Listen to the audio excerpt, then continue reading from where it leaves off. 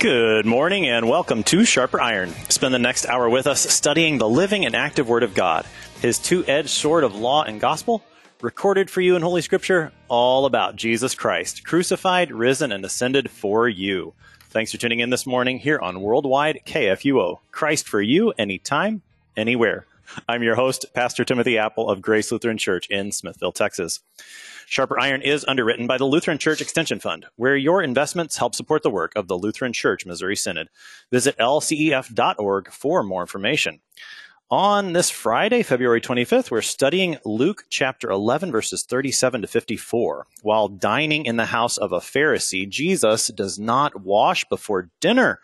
When the Pharisee is surprised, the Lord responds by speaking woe to the Pharisees and lawyers for their numerous hypocrisies. To help us sharpen our faith in Christ as we study God's Word today, we have with us returning guest, Pastor Brian Wolfmueller. Pastor Wolfmueller serves at St. Paul and Jesus Deaf Lutheran Churches in Austin, Texas. Pastor Wolfmueller, welcome back to Sharper Iron. Thank you. It's great. And to be here live, too. We are live from Faith Lutheran High School in Central Texas. That's in Warda, Texas, the bustling metropolis. We have a live studio audience. If anyone's driving by, they should just stop in. That's right. Anyone driving by Warda, Texas. What's the address here, Pastor Beck? It's on the sign somewhere. Yeah. Very good. 1482 Farm Market Road. Please join us in Warda, Texas for Sharper Iron. And for the live studio audience, if you do have any questions, you are more than welcome to go to the microphone over here on my left, your right, and ask as we go. Pastor Wolfmueller is ready for the hard questions. That's right. I believe my sons have some particularly hard ones lined up for you. They were reading the text ahead of time. So nice. And if there are any questions from our audience on the air, you can send an email to kfuo@kfuo.org, and Pastor Wolfmueller will be happy to take those as well. So, Pastor Wolfmueller, we're at the end of Luke 11 today.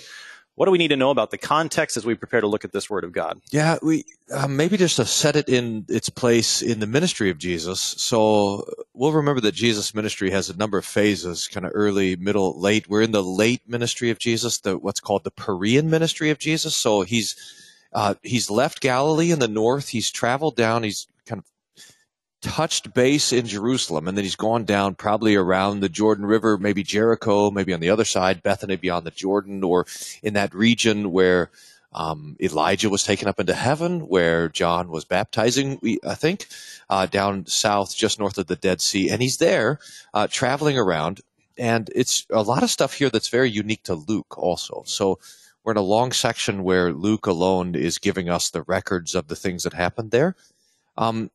Jesus is in a time of rising opposition, and this is going to be seen in the clarity at which he is preaching against Phariseeism and the traditionalism that's risen up around Jerusalem and Judea.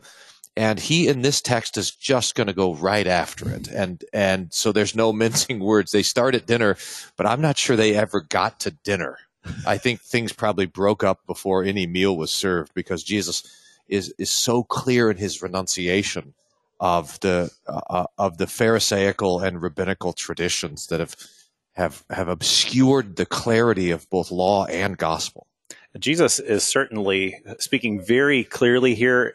There's going to be a question from one of the lawyers. So he's going to say, "Hey, you're offending us too," and he just goes harder at him. It seems that's really been Jesus' tone, and that tone seems to continue, especially since chapter 9, when he sets his face to go toward Jerusalem. Yeah, there's that particular verse, really key in the Gospel of Luke. He set his face toward Jerusalem, and that set face, the kind of stone, the flint face of Jesus, looking to Jerusalem, looking to his own work of suffering and death and resurrection for the sake of the sins of the world, but knowing that his work of redemption will be opposed by the very people he came to redeem, but by the people he set in place to preach that redemption.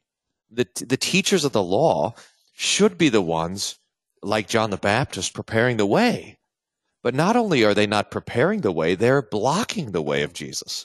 And so he has to press his way through all of these obstacles that the Pharisees have set up, not only for Moses, but most especially for him, the coming Redeemer. And so he's like a bulldozer kind of plowing through these barriers on his way to Jerusalem. And that bulldozing is going to really happen at this breakfast that we have in the text today. Are they at breakfast here? I think so. Well, Okay. that's Alfred Edersheim says that Really? as far as you can tell, this is probably a breakfast meal rather than a formal dinner. And it came after the morning prayers in the synagogue on a Sabbath. So. Okay. All right. Very good. You mentioned teachers of the law. We're going to encounter both a Pharisee and then lawyers, the way the ESV translates it. Who are these two groups? So probably the best way. So they are not the same, although maybe they could. So lawyers were in general those committed to the study of the Torah. So we normally think lawyer in a different term. The Greek word is nomikon. So that means that's just the person who is studying the law. That is the words of Moses and the Torah. So Bible scholars, basically. And the Pharisees were a certain group of lawyers, and they were those who had kind of ramped it up. And I think in our terms, the best way to think of it would be they were the pietists, basically. They were those who had a higher level of a higher standard for purity and cleanliness. They thought that they were the even more strict keepers of the law. They were the true students of Moses. So the scribes would sometimes make fun of the Pharisees, which is why you have to see when Jesus starts to go after the Pharisees, some of the scribes that are there might be like, yeah, that's what we like to do. We like to make fun of those guys too. But it turns out that Jesus' critique of the Pharisees ends up being a critique of them also. And they're like, wait a minute, Jesus, you were swinging at the Pharisees and you also hit us. And Jesus turns around and he says, I know. You're right. Yeah, I'm aiming for the whole deal, because you have replaced the commandments of God with the traditions of men, and by doing so, you're locking people not only out of the wisdom of the law, but also out of the comfort of the gospel, out of the kingdom of God altogether. Well, let's go ahead and take a look at this text. We're in Luke 11 today, starting with verse 37. While Jesus was speaking, a Pharisee asked him to dine with him. So he went in and reclined at table. The Pharisee was astonished to see that he did not first wash before dinner. And the Lord said to him, Now you Pharisees cleanse the outside of the cup and of the dish, but inside you are full of greed and wickedness. You fools! Did not he who made the outside make the inside also? But give as alms those things that are within, and behold, everything is clean for you. But woe to you, Pharisees! For you tithe mint and rue and every herb, and neglect justice and the love of God. These you ought to have done without neglecting the others. Woe to you, Pharisees! For you love the best seat in the synagogues and greetings in the marketplaces. Woe to you! For you are like unmarked graves, and people walk over them without knowing it. One of the lawyers answered him, Teacher, in saying these things you insult us also. And he said, Woe to you lawyers also, for you load people with burdens hard to bear, and you yourselves do not touch the burdens with one of your fingers. Woe to you, for you build the tombs of the prophets whom your fathers killed. So you are witnesses, and you consent to the deeds of your fathers, for they killed them, and you build their tombs.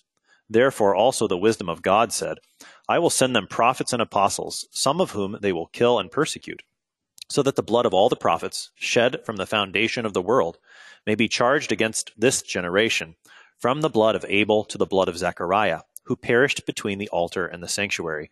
Yes, I tell you, it will be required of this generation. Woe to you, lawyers, for you have taken away the key of knowledge. You did not enter yourselves, and you hindered those who were entering. As he went away from there, the scribes and the Pharisees began to press him hard and to provoke him to speak about many things, lying in wait for him, to catch him in something he might say.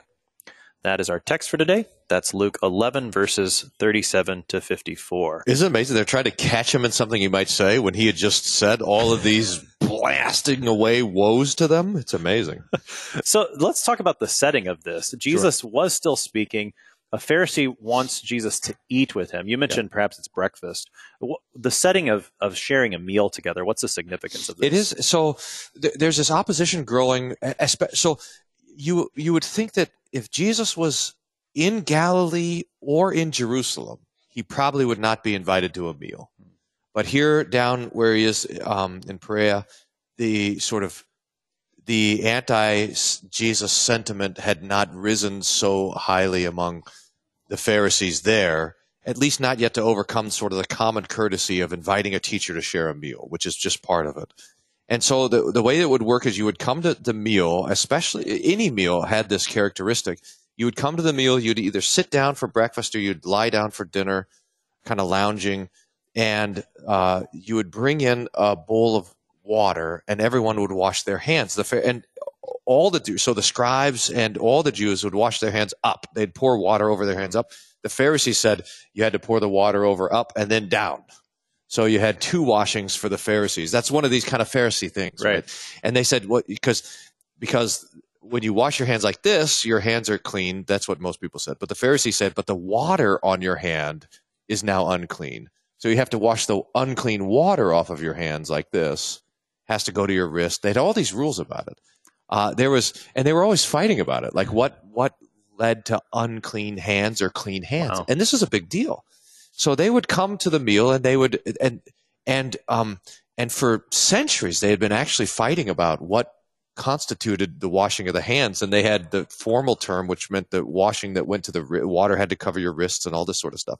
And this is like what the Pharisee mind is interested in, is what constitutes this washing.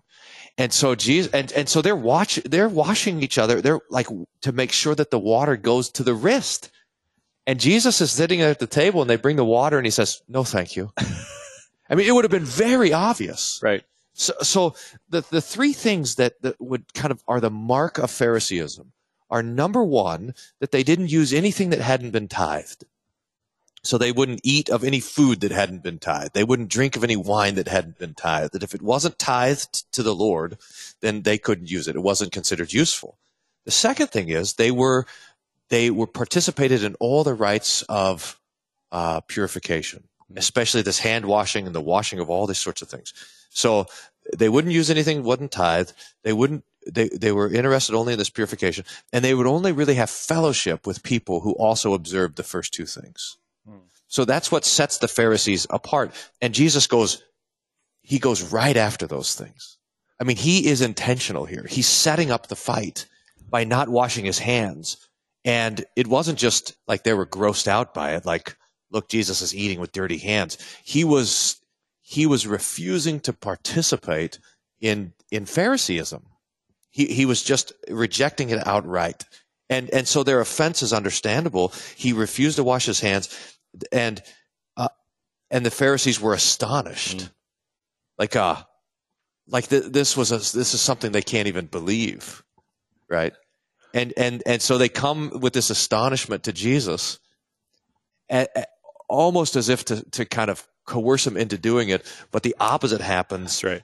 And he lays right into him on this whole nonsense of hand washing and being so concerned with the outward purity of a thing that they give no thought to the purity of the heart. So what do they think they're gaining by these? You mentioned the eating and drinking things that have been tithed, the purity, and then having fellowship with only people who have done those first two. What do they think they're gaining by that outward purity? Well, so I was looking at Edersheim a little bit on this. You know Alfred Edersheim, Life and Times of Jesus the Messiah. It's this beautiful book. I think everyone should have it on their shelf. And he digs into the Jewish background on this.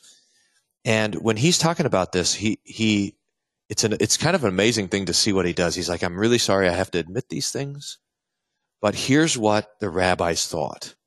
They thought that God in heaven washed his hands before he woke up to study the scripture. In fact, they didn't think God slept. They thought that God studied the Bible all day and then the Mishnah all night, the commentary all night. And so they basically imagined God, the Father, as this great heavenly rabbi, and that they were trying to cleanse themselves and purify themselves by their outward works in the same way so that they could have the nicest seats once they got to heaven.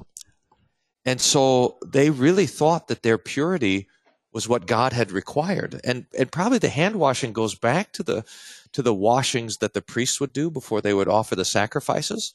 And they just expounded that and expanded it. And here was the point. The Pharisees thought that by their outward acts, they could be holy. they could be pure and able to stand before God. And we normally look at it. So here's the application, I think, for us, that we normally look at the Pharisees as these like very strict, legalistic kind of teachers, but really they weren't. So the best picture I can think of is when I was a kid and my parents got us a basketball hoop. Did I tell you this story? No, you haven't. So it was an adjustable basketball hoop, and so you could move it up and down. So we set it all up, and then I went and moved it down low enough to where I could slam the basketball, but just barely. And I've got two younger brothers, right? So I adjusted it just perfect to where only I could possibly slam it, and there's no way they could do it. And then I went inside and said, "Let's have a slam dunk contest." So only I could meet the requirements. That's what the Pharisees have done. They've lowered the standard of God's law, but they've lowered it enough to where they only can keep it. And they can manage to keep all these laws, but nobody else could possibly do it unless you're spending your whole life keeping these laws. So that they can be the holy ones and they can despise everybody else. Right. That's Pharisee style. And Jesus just won't. He refuses to play along. So the Pharisees are basically trying to make the law keepable. They lower the basket so that I can do it. You may not be able to, but I can. You should be able to. Right. When in reality, the basket is much too high for any of them to dunk. Moses, the Lord, in the Ten Commandments, puts the basket on the moon. Oh, wow. Nobody's going to, by the law is the knowledge of sin. Yeah. And that's the point of it. That's what Paul says. The point of the law is to show us our sinfulness. That wasn't originally the point of the law. But after the fall with Adam and Eve, that's because we have to know that we are sinners and guilty, and that's the thing that the Pharisees refused to admit. So Jesus says in the Sermon on the Mount, so imagine being a Pharisee and listen to this. Unless your righteousness exceeds that of the scribes and Pharisees, you can't enter the kingdom of heaven. And the Pharisees would say, "That's right. Wait a minute," because he's saying their standard is so high. But you have to be even more than that. And they would say, well, who could keep the law better than we can? And this is the point. No one. Christ alone keeps the law. But when he refuses to do something like wash his hands, he's saying, this is not the law. Right. This is not from Moses. This is from you. And this obscures Moses and not only obscures the law of Moses, but also the gospel that's preached in the Old Testament. So with Jesus then coming and speaking all of these woes, I think you told me there are 6 of them total here.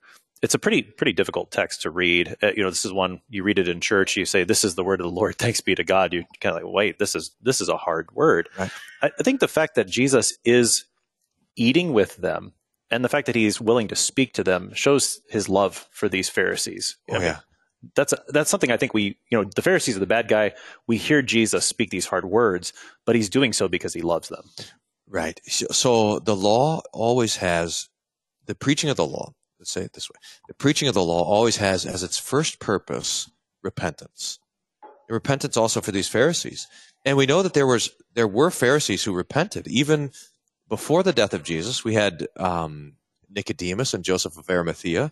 After the resurrection of Jesus, we have St. Paul, Pharisee, who repented, and a number of Pharisees in the book of Acts were repenting. So Jesus is after these guys too. But and this is the problem, is that because they thought that they were pure, because they washed their hands, because they only ate food that had been tithed, then they didn't need a savior. Yeah. They were their own savior. And that is where Jesus is the fiercest. That's where he swings the hammer the hardest, is at the base of the idol of self. And he is after that idol to destroy it. So the Pharisees have propped up themselves as if they didn't need a savior, and Jesus knows that is the way to destruction. And so he is going to destroy that way to destruction, Yeah, destroy that's right. their idols by speaking very harshly. So let's look at some of the ways Jesus swings the hammer. He first talks about the cleansing the outside of dishes, inside being full of greed and wickedness. And then he calls them fools and says, hey, God made both outside and inside. What's Jesus' first point here? Yeah, and we will notice, by the way, that this is the first of Jesus' anti-Pharisaical discourses. Wow. I like that name for it, but it's almost like Jesus is warming up for Holy Tuesday. Okay. And if you go to Matthew 23, he's expanded these woes. And you have a whole chapter of woes to the Pharisees. But this is Jesus kind of his warm-up woes here. But you'll remember in Matthew 23, he says, you're whitewashed sepulchres. So outside, you look beautiful, like a beautiful grave, but on the inside, you're just full of rotting bones and bodies. So here with a cup. So can you imagine a cup that is full of, this just had been sitting there and unwashed, and it's full of mold and nastiness. And you say to the kids, wash this cup, and they scrub the outside so it's really clean and give it back to you and say it's clean. That's the Pharisees, is that they, on the outside, they look so clean, but on the inside, it's just rot and filth. And they're so concerned with the external that they have no thought whatsoever of the conscience. How do I have a clean conscience? And the reason is because it's hard. It's easy to be It's easy to be outwardly to appear righteous, but to cleanse the heart, that is something that only the Word of God can do. And so, and they had no capacity and no sense for it. They even had no sense that they were unclean and needed cleansing. They were so concerned with the external things. So Jesus says, look, the same God who made the outside made the inside. And we should be concerned with the inside. Jesus always said, they thought that what defiled you was what came in. Like if you ate unclean food or you touched unclean things. Jesus says, what defiles you is what comes out of the heart. And so to be concerned with the heart and the purity of the heart and the purity of the conscience, that's Jesus. That's his chief concern. That's how he's redirecting their attention. Well, you said redirecting. It sounds like Jesus, it's not that they're wrong to clean the outside, that there is something to this outside cleanliness, the outward works, but that apart from any inward holiness, the cleansing that only the Word of God can give, the outward is worthless apart from that. It's interesting how the intensity with which Jesus goes for this problem increases the closer he gets to the crucifixion. So early on, when Jesus is criticizing all these traditions, he's saying, look, the traditions are fine. The problem is you have no attention to the true keeping of the law. It's fine to keep it outwardly. It's the inward thing that matters. But Jesus is getting actually harsher about that. So that maybe it's okay to wash your hands, but here Jesus refuses to wash his hands as a matter of confession. Right. So it would, I think, similar to our Lutheran approach to adiaphora. Right. Is that if there's things that are indifferent, then it doesn't matter one way or the other. But if it becomes a matter of confession, then you can't do it. Right. I might be free to wash my hands before I eat, but if someone makes that a matter of salvation, then I never wash my hands again. Right. So hopefully none of you have made that a matter of salvation, and we can all wash our hands. I'd like to wash my hands still. But this is the point, that that they have so obscured the gospel with this traditionalism, that now the things that don't matter they now all of a sudden matter. So that Jesus will refuse to do it. And he goes on to say, the things that are within, give alms of those things that are within, and everything is clean for you. In other words, if your heart is clean, Paul says it like this in Titus. Yeah. Titus chapter 1, he says, to the pure, everything is pure. And to the unclean, everything is unclean. And so if the heart is pure, then everything is pure. Jesus is saying that here about, and Mark makes this point, of course, about food. There's now no unclean food. There's now no unclean activity. That if your heart is cleansed of sin, then you are free from defilement. But if your heart is not cleansed from sin, then it doesn't matter what you do, no matter how holy it is, it's unholy. And we have that confidence. How do we think of it like this? Is that even though so we're Christians and we're baptized and God has given us a good conscience. And even though we don't do all the things that we ought to do, or even though we try to do something good, but it's always stained with our own sinful intentions and our own sinful desires and our own sinful thoughts, the Holy Spirit comes and he forgives even the bad parts of our good works so that the Lord is able to receive our good works as pure. But for the unbeliever who has an unclean heart, they could go and love and serve their neighbor, and it's just filth to the Lord because it doesn't come because they don't have a pure heart. So when the heart is pure, to the pure, all things are pure. And this is what Jesus wants for the Pharisees and for us, for his disciples, for everyone there. But they refuse to see it. No, What matters is, did you wash your hands the right way? Only the outward. And as long as all that's their only concern, then all they get is this woe from Jesus. But he is calling them to that inward holiness, which comes through the Word of God alone. The Word of God that he is speaking here, we're going to pick up more on the other side of the break. You're listening to Sharper Iron here on KFUO. We're talking Luke chapter 11 with Pastor Brian Wolfmueller. We'll be right back. Please stick around.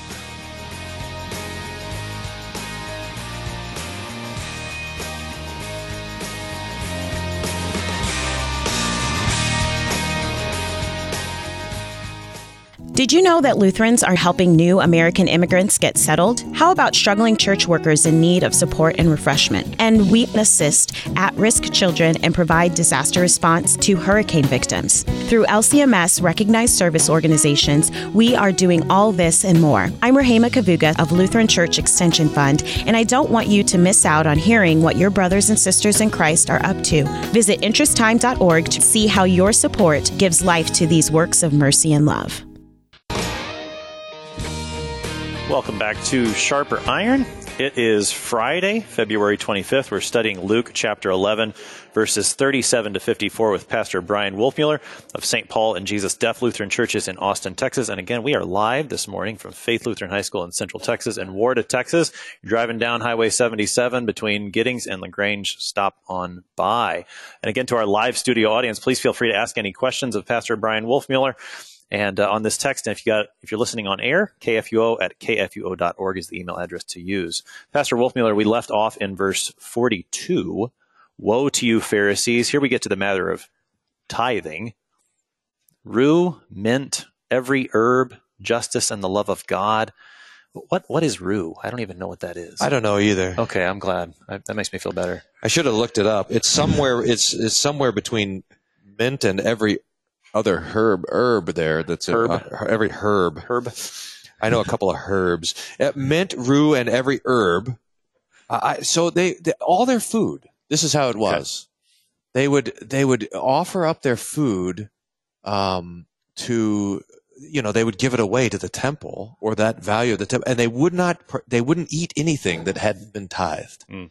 So this has to do with the first fruits back from the Moses days, where you would harvest and you'd take a tenth of the harvest and you'd give it away. Sometimes you'd burn it, or you'd offer it. You'd spill wine on the ground. You'd offer this up. And it's one of the marks of the Pharisees that if the food hadn't been tithed, then we couldn't participate in it.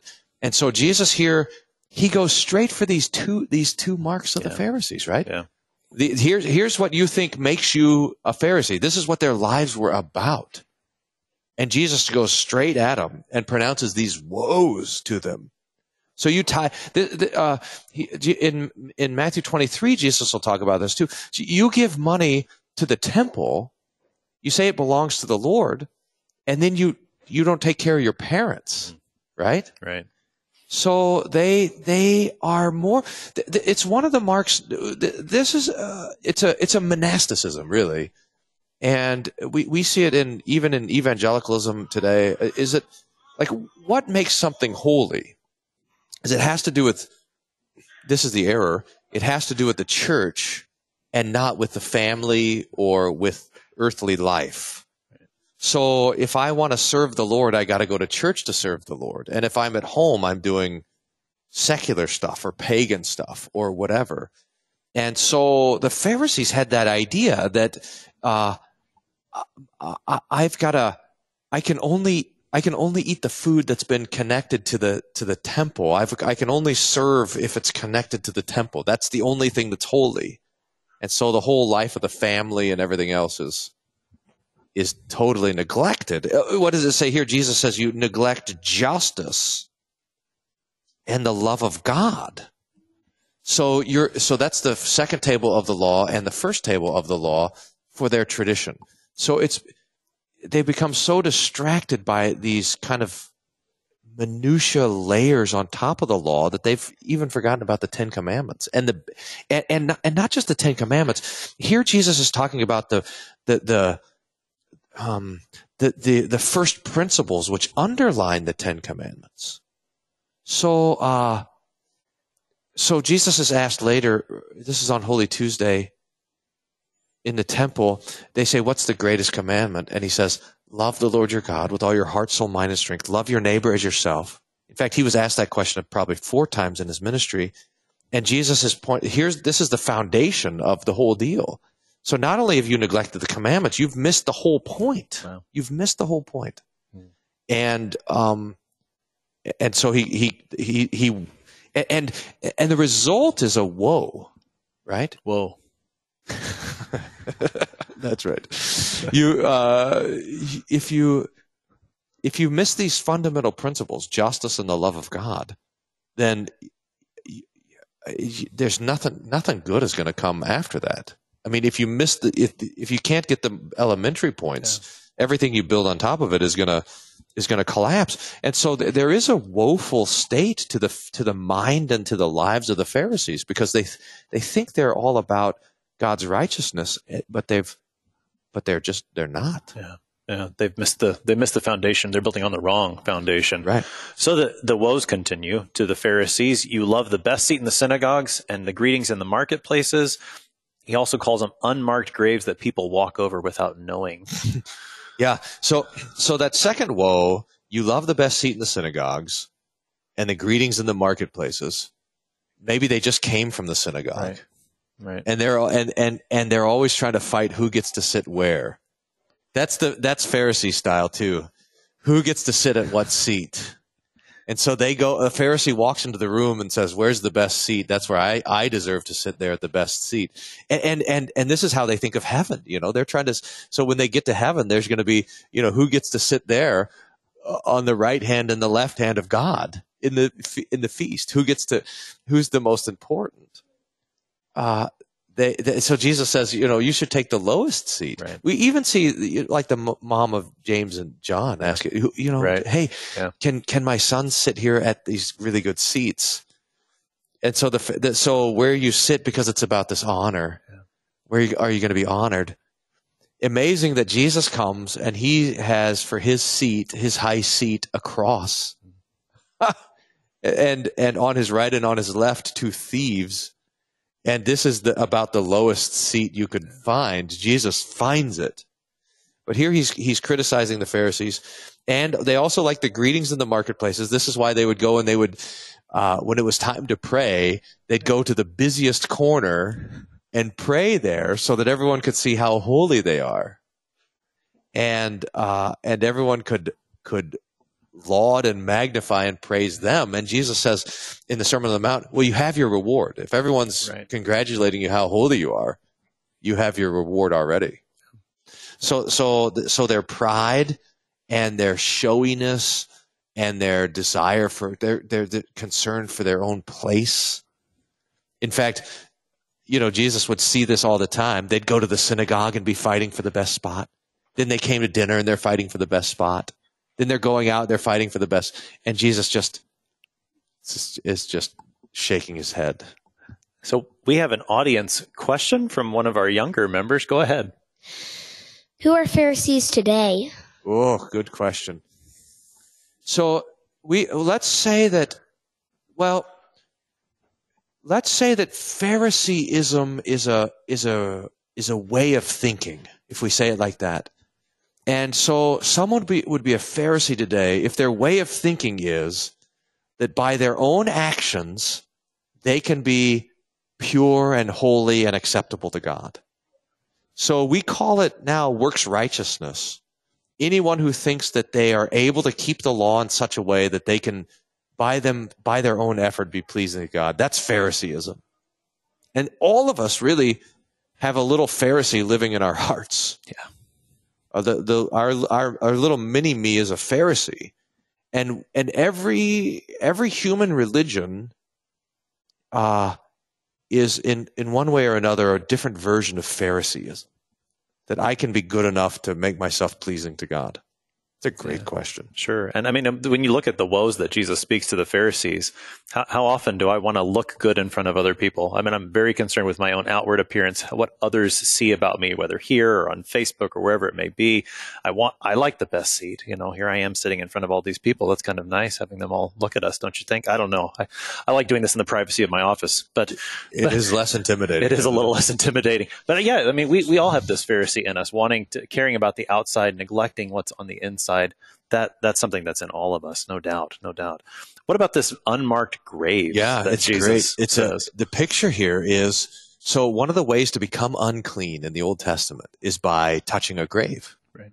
And so you would always avoid walking on graves because otherwise you would be unclean. But the Pharisees are like unmarked graves. So you would walk over the grave and you'd become unclean and you wouldn't even know it. And so the Pharisees not only are they not clean, the Phariseeism makes a person unclean, but this is part of the dangers. You don't know it. That's why, like, the tax collectors and the sinners are closer to the kingdom of God than the Pharisees, because at least they know that they're sinners. Right.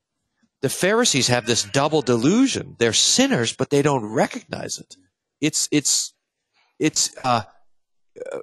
Despair is closer to repentance than pride. And so they're making people unclean, but they think that they're making people clean. Right. And that's the unmarked grave thing. And that's really something. That's pretty. I mean, you had mentioned how Jesus amps these up on Holy Tuesday. That unmarked grave recalls what he says about the whitewashed tombs that comes there. So Jesus has, as you said earlier, he's taken a swing at the Pharisees. He's hit his mark. Some of the lawyers are there listening, Yep. And they say, "Hey, what about us? Don't you know you're insulting us too?" That's right. And Jesus just doubles down. Yeah, it's really. If you're just watching this, I mean, if you were a lawyer, you would not be smiling about what Jesus does here. And I think even if you're a disciple, you're going to say, "Whoa, this is getting uncomfortable." But if we're just watching it now, it is a little bit humorous. So one of the lawyers said, "Teacher, in saying these things, you insult us also. Like, I'm sure you didn't mean to insult us. So maybe do you want to retract what you said to just make sure you insult them and not us?" That's right. It's like when you're preaching a sermon and someone says, "That's a great sermon, Pastor," until you hit what they're sinning. Yeah, right? That's right. Yeah. So I think you meant to insult them and not me. You just might have made a mistake there. And so Jesus, his response is, "Woe to you too, lawyers." Just in case he was unclear. I did not. That was not an accident. "Woe to you too, lawyers. Also, you load yourselves with burdens hard to bear." And so Jesus says, "No, I hit my mark. I hit my mark." So we got another audience question, Pastor Wilkman, a slightly older member of the audience today. Mr. Keck, please.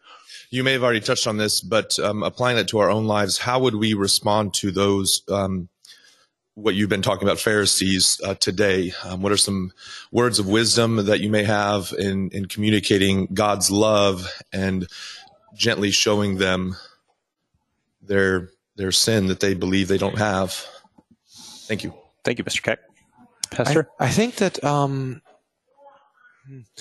so one of the unique points of Lutheran theology, which is missed even in most Christian articulations of doctrine, is that there's a danger to our good works. Now, this is all. That doesn't mean we shouldn't do good works. We should do good works. We should get after it. But we should also recognize that there's a danger in our good works, and the danger is that we would trust in them, or that we would boast in them, or that we would be proud of them, that we would think that is what gets us to heaven or makes us pleasing to God or whatever. That is a lie, and it's a damnable lie. It's a weird thing that we are tempted to trust in our good works more than we're tempted to trust in anything else. Yeah. Like, I've never heard anybody. I went one time. I was just doing some man on the street interviews, and I asked people if they thought they were going to heaven. Everyone thinks they're going to heaven. Even if they don't believe in heaven, they think they're going to go there. And you ask them, how are you going to get there? And they say, well, I'm a pretty good person.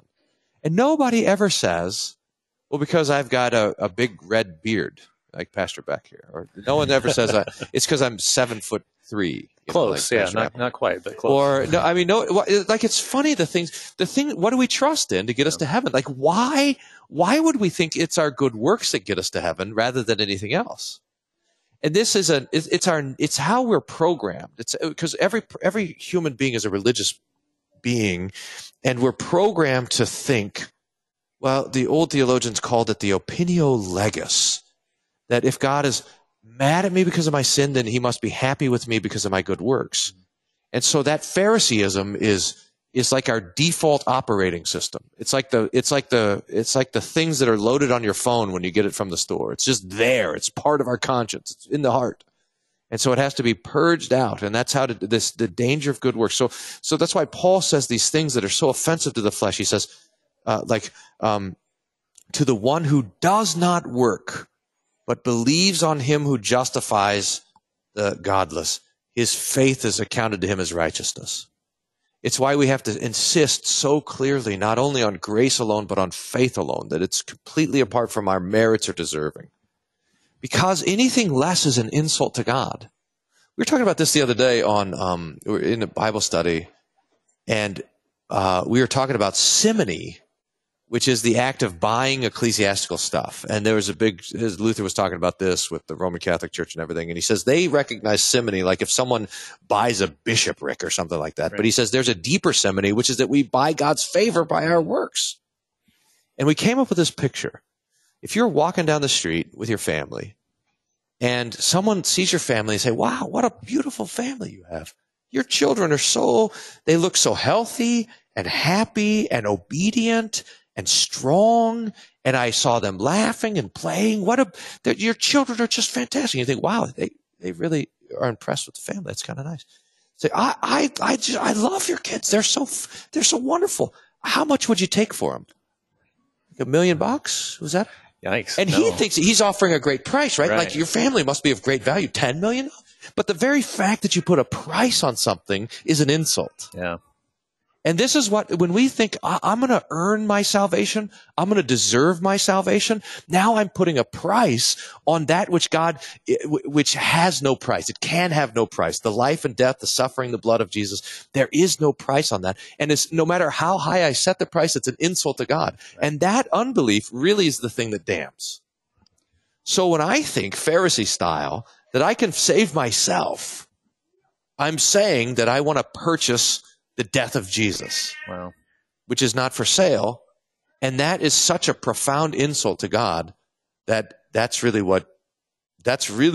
why everyone who is condemned to hell is condemned to hell, attempting to purchase what has no value, which is beyond value and which only God can give freely. Yeah, in Galatians 2, Paul says, if I can, I'm paraphrasing, if I can save myself, then Christ died for nothing. That's it. Which is just a striking thing to think that Christ would have died for nothing if I can do it. That's the insult that you're talking about. So when it comes to speaking to those, and this, as you said, is all of us at some point when we're wrapped up in this Pharisaism. We certainly want to speak as gently as we can, but these are going to be hard words regardless, because they are going to get to the very quick of the matter, and to the salvation, damnation is what we're talking about here. And it's no wonder Jesus speaks so harshly to the Pharisees and lawyers. Great questions, everyone. Thank you. Those are asking questions. I do have T-shirts here for those who are asking these great questions. So if anybody else is interested, Pastor Wolf, do you have a question? Yeah, so you can get a T-shirt. That's fantastic. I'll think of one here. All right. Well, very good. Well, as you think, let's talk a little bit about these woes to the lawyers. Jesus talks first about loading people with burdens, but you don't touch the burdens yourselves. Is this related to, you were talking earlier about how the Pharisees, and I know these are lawyers, but they lower the bar to a place where they can keep them, but then there's no help for anyone else? Right, that's right. So, and there's no mercy. They're just intensifying things because they have a twofold interest. The interest is being righteous themselves, but then making sure nobody else can be righteous. So they're trying to separate themselves from everyone else. The Gentiles, for sure, the Samaritans, the sinners, everybody else is over there. And not only am I not helping them on the way of righteousness and coming into the kingdom, but I'm making it worse for them. I'm trying to push them away. And that's not what they're called to do. So the Lord set his people as priests among the nations so that they were supposed to bless everyone around them. This is right from the beginning. When the Lord calls Abraham, which is the beginning of the Lord's people, Abraham, he says, your seed will be a blessing to the nations. So as soon as Abraham is identified as unique, his uniqueness is to bless everyone. But that's a theme that runs all the way through the scriptures. All nations will come to the holy hill. That's how Isaiah starts, as this great call to there's all these texts that talk about how the nations will be blessed by the work that the Lord does in Zion. And yet they've just done the opposite. Right. They're excluding people. And they sort of gloat in that. Right. You're not of us. Right. And then as they exclude the people themselves, then on top of that, they kill the people who are preaching the truth. Yeah. That's it just keeps escalating. Yeah. You've pushed these people out. The people I sent to tell them the truth, you're killing them and building their tombs like you're so great. Yeah, that's right. This is when Jesus ends the Sermon on the Mount, he says, "Blessed are you when you are despised and persecuted and treated shamefully for my name, for so they did of the prophets who were before you." And one of the marks, it turns out, of a prophet is that they end up being killed by the Lord's people. Mm. And he even lists, is that here? Yes. In this woe, he lists the first person killed in the Bible, Abel, and the last person killed in the Bible, the prophet Zechariah. That would be 2 Chronicles chapter 24. And the Hebrew Bible ended with 2 Chronicles. So you look on the murder of page 1 and the murder of the first page and the murder on the last page, and all the murders all the way in between are all these righteous prophets sent to you, and you killed them. But then you build their graves. Right. As if to honor them. Yeah. As if to honor them. So you are their murderers, and yet you have this sham honoring of the prophets, but you missed the whole point of the preaching of the prophets, and now their guilt is on you, which is a stunning indictment. Jesus is saying that all the righteous blood shed on the earth is shed by you Pharisees. This will push us a little bit, right? But it's really quite something. So let me give a Luther example. When Luther is commenting on Galatians, he says that the history of the world is the history of the fight between those who believe in justification by faith and those who are trying to justify themselves. That's the whole history of the world. And the history of the world is that those who are justified by faith have the Word of God. Those who are justifying themselves do not, and they persecute those who are justified by faith to the point of killing them. So it was with Cain and Abel, remember? Cain had the sacrifice of his own efforts, the sacrifice of the ground. He, after all, was the oldest. He was following after his father Adam, who was the gardener. He was the one who was established in a city, didn't have to wander around in the wilderness like Abel, who was out there with the sheep. And so he's offering the offering of his own works, whereas Abel is offering the blood sacrifice according to the word of God from the garden when he clothed Adam and Eve.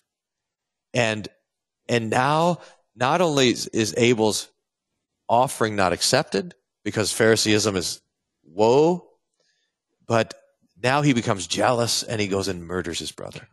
So Hagar and Ishmael, Joseph and his brothers, the Pharaoh and the children of Israel, Herod and the children of Bethlehem, all the way through the people of Israel and all the prophets.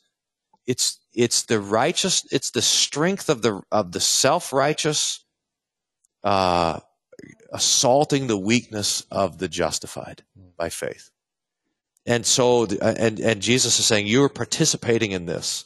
And so this is really, for us, it's this kind of clarity. Are we going to be on the side of the self-righteous or on the justified by faith? And if we're on the side of self-righteousness, not only do we bear our own guilt, but we bear the guilt of all the self-righteous who have murdered all the righteous before us, which is frightening. It's very frightening. Yeah, I suppose this really comes to a climax then on Good Friday when the crowds there before Pontius Pilate say of Jesus, "Let his blood be on us and on our children." That's kind of where all of this is finally leading. Yeah. Of course, the irony of that is that Jesus did come to shed his blood to cover our sins for our righteousness rather than for our condemnation. That's right. And his blood is crying out, like it says in Hebrews, and we sing it in the hymn, his blood cries for better things than the blood of Abel. Yeah.